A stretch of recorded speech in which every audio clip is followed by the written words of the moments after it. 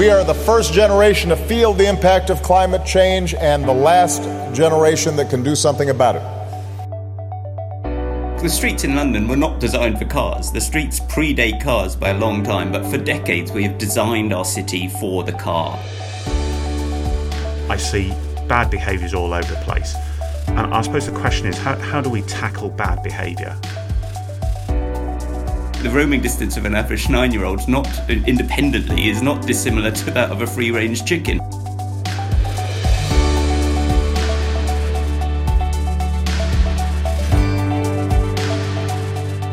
This is Generation 1 from University College London, turning climate science and ideas into action. Hello and welcome to Generation 1. I'm Helen Chersky, a physicist and oceanographer here at UCL. Now, we humans are mobile and curious, and the modern world is full of places that we like or need to get to. The multiple places where our friends and our work and our leisure activities are. And so that gives us a practical problem on a daily basis. How are we going to move from A to B? Here in London, my solution is almost always my bike because it's quickest and I can hop off to walk around a traffic jam and I get to see the city. I get to see what's going on as I cycle past. And we often hear about cycling as something that we should be doing more of for the environment, for our health, for more livable cities. But lots of people are hesitant about getting started. So this is our topic for today: cycling, why it matters, how to make the system work for everyone, and what we're doing about it here at UCL. In a moment, I'm going to be speaking to two very enthusiastic cyclists who are working hard to make cycling, particularly here in London, a much safer and more enjoyable experience. But before I introduce them, I'm going to take a moment to remind you how you can get involved both in the podcast and also in UCL's climate work and campaigns. We have a website, which is ucl.ac.uk/climate-change. And there's all kinds of news and research and practical information there. So do have a look at that. Obviously, we'd love it if you would rate and subscribe to this podcast, wherever you get your podcasts from. Share it with everyone. And we're also on Instagram and Twitter. The hashtag is UCL Generation 1. And so you can comment and suggest future topics there. And you can also do that by email. And the email address is podcasts@ucl.ac.uk. And if you want to, you can send a voice note. And if we can include it in a future episode, we will. You're listening to UCL Generation 1. Turning science and ideas into climate action. I'm a lifelong cyclist, and there was only one time when it wasn't my default mode of transport, and that was the period when I lived in the parts of America where you really couldn't do anything without a car. Here in the UK, and especially in London, I often hear people say they would like to cycle, but... And I'm really interested in what comes after that but. If people want to cycle, what's stopping them? Is it just habit, or is our cycling infrastructure not up to scratch yet? There are some cities in the world, and Utrecht and Amsterdam are the most obvious examples, where everyone really does cycle all the time. But it isn't magic. They weren't like that 30 or 40 years ago. They made a conscious effort to change. So how do we do the same?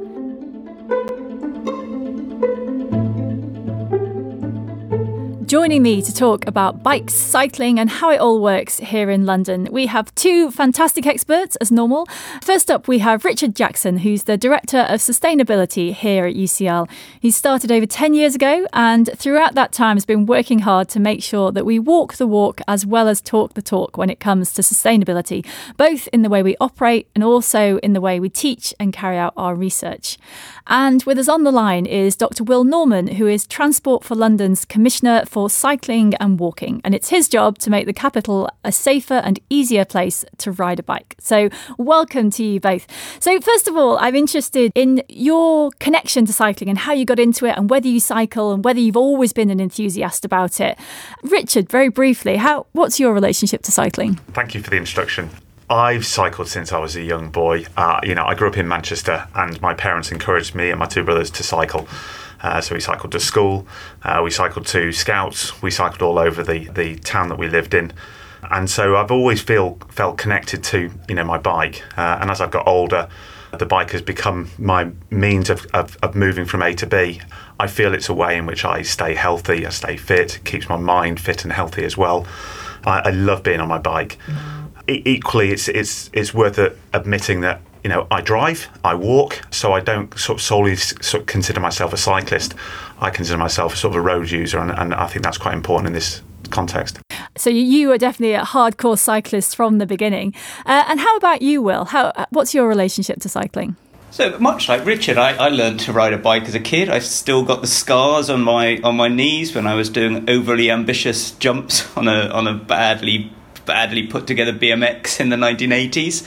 But I have to admit, I stopped cycling for a while, particularly as a student in Edinburgh. But I didn't really take to cycling to begin with when I first arrived in London until I was working for myself, and I was sort of going to meet people and meet clients and different people, and I'd always have to factor in so much time just in case there was a delay or there was traffic jams or there was buses, and I was moaning to someone about this because I'd spend an inordinate amount of time just waiting around at my destination. So I was moaning about this to a friend, and they said, "Oh, you should try a bike. You always know when you're going to get there." And I said, "Okay, I'll give that a go," and it worked perfectly. And so ever since then, I've been using my bike as a mechanism of getting around. But again, much like Richard, I'm not exclusively wedded to modern people. I'd never describe myself as a cyclist. Like most people in London, I sort of pick the right mode of transport for the right journey. Brilliant, thank you. So I think so the important thing about that is we've got people here with cycling experience and enthusiasm, but who are not completely committed to. There's no sort of hardcore everybody should cycle all of the time here, although I have to admit that probably is me most of the time. So let's start here at UCL, which is perhaps a microcosm of the whole city. So Richard, over the time that you've been at UCL, what's changed when it comes to cycling, and have you seen changes in people's attitudes to cycling to campus? Yeah, we've seen loads of change in 10 years. And I think that change reflects the change we've seen in London. We've seen more people want to cycle to the university. And as a result of that, we've seen more and more people asking us questions about the quality of the facilities we have here. Do we have good cycle parking? Is the cycle parking safe? Do we have lockers available for people to put their stuff in? Are there showers available for people to change in? And where we've increased the quality of the cycle parking provision, so we've got more than sort of 700-800 places or new places for people to park their bikes. What we haven't done yet is really kind of thought about the associated facilities. So we do have limited space here, and I think what we need to focus on as part of our next phase of developing this is some of the things that people like to use once they arrive by bike. So have a shower at work, be able to put their stuff, their cycle helmet, their bike panniers into a locker. So we're looking at how we provide for that around the campus. So we've got a pattern, at least here at UCL, of more people wanting to cycle. But Will, I just want to cover one really basic thing, which is that we're hearing a lot about everyone should be cycling, or, we want people to cycle more. And your job is to look at, the city as a whole. What we really want is transport that works. And so why do you think that cycling should be high on that list as how Londoners should get around? Currently, at the moment, about 63% of journeys in London are walking, cycling and public transport. And we've set a target by 2041 to get to 80% of our journeys walking, cycling and public transport. And the reason for this is really addressing some of the challenges that London has, like every other major city in the world. We have an inactivity crisis. We've got the most inactive generation of kids in history. The chronic disease burden that comes from physical inactivity is astonishing. If you do 20 minutes of physical activity a day, you reduce all-cause mortality by 20%. It's great for our physical and our mental health. We've got an air pollution problem. 4,000 people die in London prematurely just because of the air they breathe. And so much of that comes from pollution from the cars. We've got congestion that costs millions of pounds to the economy every year. We've got road danger. Over 3,000 people are killed or seriously injured on our roads every year.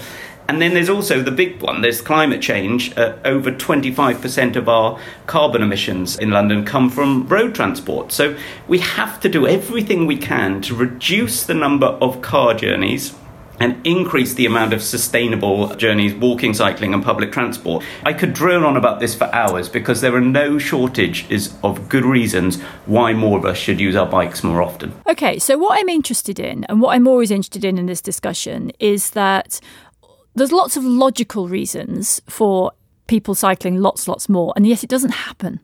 And so what I'm interested in is what you hear about what is stopping people from cycling, because it could be actual experience, it could be perceptions, it could be practicalities that, no one's dealt with. So Will, first, what stops people from cycling in London at the moment? It is very clear what the biggest barriers are for people to, use their bikes more, get on a bike, try cycling, and that is feeling safe. That is partly actual safety, because some of the roads are dangerous and are not designed for bikes, or there are perceptions of safety. For every group that we've surveyed, interviewed and done research on, is repeatedly come up. It's about how do we make our roads and our streets safer for people to cycle. And lo and behold, where we do deliver the bike lanes, what we see is a lot of people using them, a huge uplift in usage. So the sort of old adage, build it and they will come, is true. You build the bike lanes, people use them, and this is shown repeatedly time and time again. It is something that's very noticeable to me that whenever I mention, because there are more and more cycle lanes in London, as you say, and it's very noticeable to me that whenever often people who don't cycle go, oh, well, there are no cycle lanes. And I go, oh, there's loads. They're everywhere. And then they come back to me 3 days later and go, oh, they really are everywhere. I just hadn't seen them. And I think it's quite interesting because lots of people don't see cycling infrastructure unless they're on a bike. And so it's kind of hard to convince them that it exists because they haven't seen it, sort of because their brain wasn't looking for it. Richard, from the university's point of view, what can universities do to help? You mentioned a few things, but what are the things that have really made a difference? So a lot of the stuff that we try and do is firstly provide the right facilities, which I've already mentioned. The second thing is then think about how do we provide the right information for people. So from everything like how do I get a bike, where do I get it from? We try and make secondhand bikes available, but we also point people in the direction of where they can get some cheap bikes so they can move from A to B. We're keen to kind of give people maps, so it's really important that people know where those safe streets are, where the quiet routeways are, where the cycle lanes are. What we find at the start of term is that inevitably some people really want to cycle, but as Will said, they feel they've got a perception that it's unsafe on the roads. They're not sure on the right routes to take. So what we trialled during the start of the COVID pandemic was a series of sort of bike buddies. We found volunteers within UCL who were confident cyclists who would be happy to kind of cycle up or buddy up with somebody and cycle them into campus. And what this does is start to build people's confidence. And, I think there's a lot of things we can do to kind of just get people's confidence on the road. I think as a culture, we've moved away from a sort of a culture of cycling, if that makes sense. When I grew up, I had a bike, but everybody I knew had a bike. It was the means by which me and my friends would get around. What's interesting between the UK and, say, Amsterdam is Amsterdam and the Netherlands, they have this culture of cycling where it's second nature to kind of just travel by bike all around. So yes, we need to address the perception of safety, but we also need to think about how do we build this into our culture, that from the very earliest age we want to kind of have a bike, we want to get around by bikes. Yeah, Richard, I agree with that. I think it's interesting. You mentioned the Amsterdam piece. Amsterdam wasn't always like that. In 1970, it was as car-dominated and as London.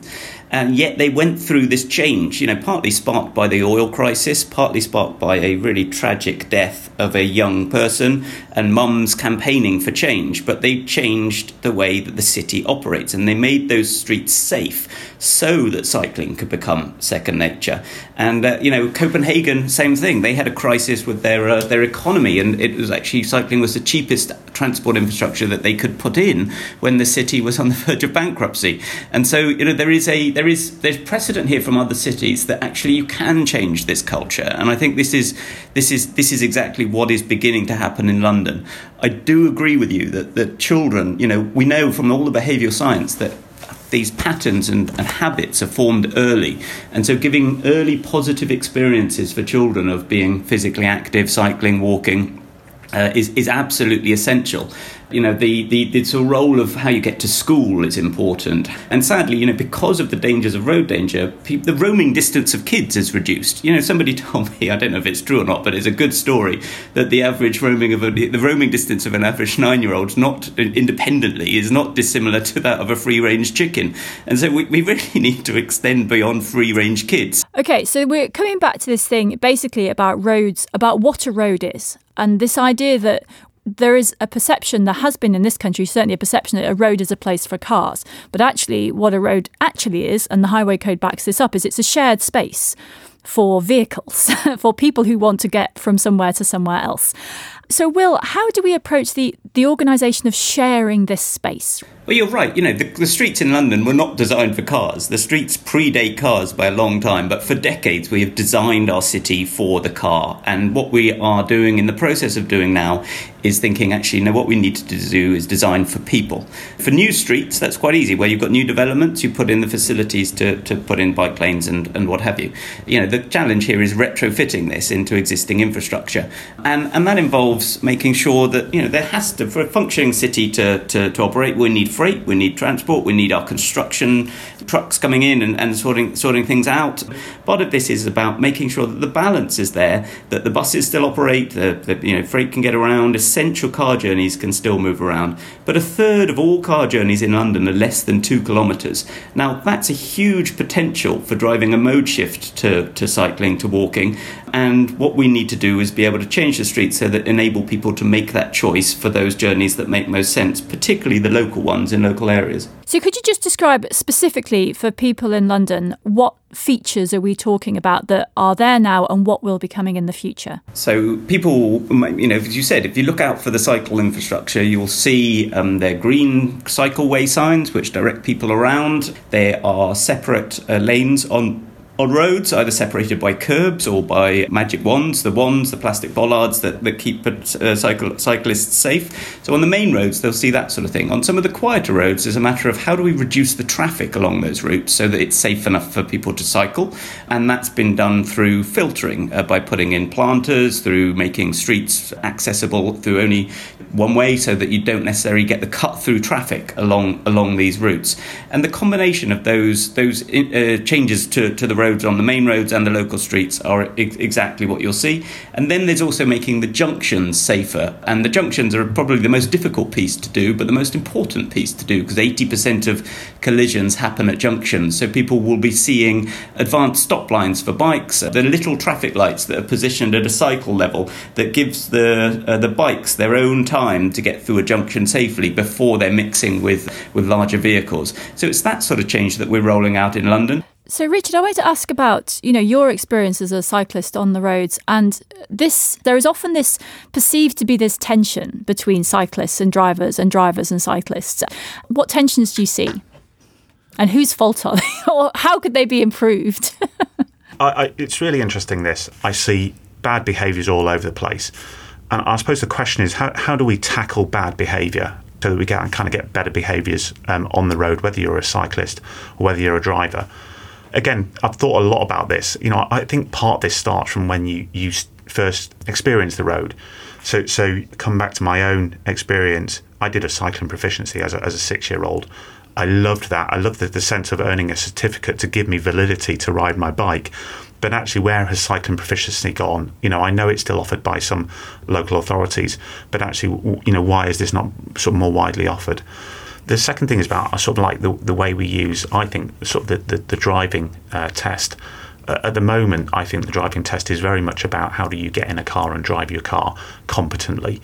I do wonder whether actually we should start to broaden that out. So actually, as you take your driving test, you begin to experience other modes. When you're aware of being a cyclist and you're sitting behind the steering wheel of a car, you pull out further because you're conscious of how it feels when somebody close passes you. I think when people haven't had that experience, inevitably they do things which actually a cyclist might feel threatened by. And it leads to real tension between the cyclist and the driver. And I think there are things we can do which can overcome that. Will, I'm interested in this question of education. The Highway Code changed recently. It kind of came out slowly in bits and pieces. It was slightly strange the way the media story around it happened. But that's an attempt at educating road users for a new way of thinking about roads. So how are we doing with that in London? Are people changing their behaviour, and what education do we need here? The Highway Code is not a silver bullet on this. It sets a framework and it sets out the rules. But when was the last time you or Richard ever read the Highway Code? I I have to put my hand up here. I actually did read it. I read the whole thing, the new one, when it came out, and I felt like such a geek for doing it. Well, I'm very pleased you did, but I think you might be in a minority. Most people I talk to haven't read the highway code since they passed their driving test. And so therefore, I think this needs to go way beyond just highway codes and that education. I think Richard's right, teaching kids, and we offer Bikeability, which is a bike training for all kids and all adults free of charge through London boroughs. So if people want to learn to ride their bike, they can go on and get some bike training. They should get onto the TfL website and they can find out more about that. But it goes way beyond just training up cyclists. This is a whole culture on the roads. And, from my perspective, there's quite a lot of aggressive behaviour on the roads historically because the roads have been aggressive. Aggressive places spark aggressive behaviour, and it comes back to making those spaces safer. And I think scaling back the language and some of the way that this is presented in the media is important, because ultimately we're all just people trying to get around the city and get on with each other. So, Will, one of the big trends of the past few years is the rise of what has been called micro-mobility, which is not just bikes, but tricycles and electric unicycles and scooters and e-cargo bikes and electric skateboards. And some of those, particularly the scooters, are not actually legal on the roads at the moment unless it's a specific scheme. So how do all of those overlap with cycling and cycling infrastructure? Like, how do we share all this space between all this myriad of different things? Some of this stuff is having a wonderful change in the city. The e-cargo bikes are taking freight off the roads, which is good for everybody, getting kids to school. You can see this whole change that's happening there. But you mentioned e-scooters, and they've been really quite controversial. And, it's a very strange situation. It's very clear that the situation at the moment is just simply not working. It's legal. You can go to Halfords or other shops to go and buy one, but it's illegal to use that on a public road, which is, this lack of regulation is madness, and I think is leading to a lot of the problems here. Because of the lack of regulation, e-scooters can come in all shapes and sizes. I was out with the Metropolitan Police the other day, and some of these things can do 60 miles an hour. Currently in London, we're doing a trial. So we've got permission from the government to do a trial, which is testing approaches to try and make them safer. So the speeds are capped at 12.5 miles an hour. We've got brakes, we've got number plates. You need a driving licence or provisional driving licence to be able to hire them. And what we're seeing from the outcomes of those trials is that we're seeing far fewer injuries and far fewer problems with that. And so I do think that what we need to do is the government very clearly needs to sort out the legal situation here, because it's not working. We can't enforce the law as it currently stands. There are too many of them. They don't have the police resources, and we can't uninvent them. So the only way forward is to make them as safe as possible. And in London, we're trialling this to try and figure out, well, what are the best ways that we can make them as safe as possible? And then what role can they play in the urban transport system? So because we don't have an infinite amount of time, and podcast listeners probably have something else to do at some point, I'd like to come just to one final question to both of you, which is, what are the sort of misconceptions about cycling that you most often hear, or myths that you most want to correct? What are the things that you feel you wish you could walk around with wearing a T-shirt saying, think this instead of that? Richard, do you want to go first? I really wish you'd not put that question to me first. I mean like that. I think despite what we see and reading in the papers, I think the first thing is to address this misconception about safety.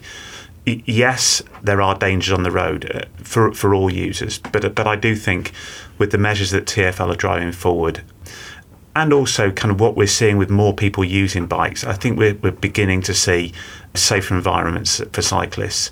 So I do think it's a safer environment out there. I think some of the quiet routes, I have to say, are brilliant. And this is from somebody who's recently sort of moved eastwards.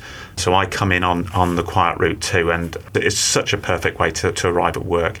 I don't have too much conflict, which actually means I don't kind of come really angry into the office. It's nice and smooth, there's very few major roads to cross. So there's been a lot of thought around where some of these routes are. And so therefore I encourage as many people as possible to get on their bikes and try the quiet routes to cycle around, because it's a great way of kind of moving around the city. Will, misconceptions or myths that you hear? Well, I wish I had gone first on that one because, like Richard, I think the safety one is absolutely essential. There is a misconception that cycling is unsafe. There are risks doing anything, but it is safer than ever before to ride a bike statistically. London is getting safer by the day as we roll out this mission. But I think the piece that I want to touch on is some of the new technologies. You look at what's happening in other countries. In Germany, something like half the bikes that are sold are electric bikes. And for people who might be a bit older, for people who might not necessarily want to arrive sweat in the office, I want to sort of shatter this myth that electric bikes are somehow cheating or they're somehow lazy. There's this bizarre misconception in London or in the UK. British culture seems to think that, e-bikes, you're cheating. These are pedal assist. You still have to pedal. You get 80% of the physical activity. They're a great way of getting around. And I would want to bust the myth that e-bikes are somehow cheating. They're a brilliant way of getting around, and they allow an awful lot more people to try cycling. That is there's a whole separate episode on e-bikes that we haven't got time for. But anyway, and the one thing actually I'm going to let myself add one here a little bit, which is, first of all, everyone said it, have a go. If you don't cycle, have a go. But also, I think people underestimate, if you use Google or some mapping thing and you tell it you're on a bike, you don't have to go looking for these routes, these quiet routes and the cycle lanes. Google knows where they are and it will do the work for you, and you will discover things you didn't know existed.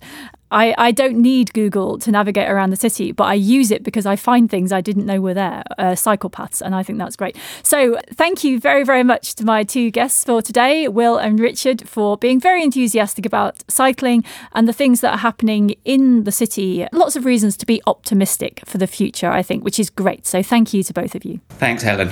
Great. Thanks, Helen. You're listening to UCL Generation 1, turning science and ideas into climate action. We're just about to get Mark's roundup of all the climate news stories that you need to know about this week. But just before that, just want to spend a moment to encourage you to get involved in the podcast and UCL's climate work. You can find all about that at ucl.ac.uk/climate-change. So you can rate and subscribe to the podcast. We'd love it if you do that. Do send us some feedback, send us comments and questions to the email address podcasts@ucl.ac.uk, and do connect to us on Twitter and Instagram. But now it's time to join Mark Maslin for the Climate News Roundup.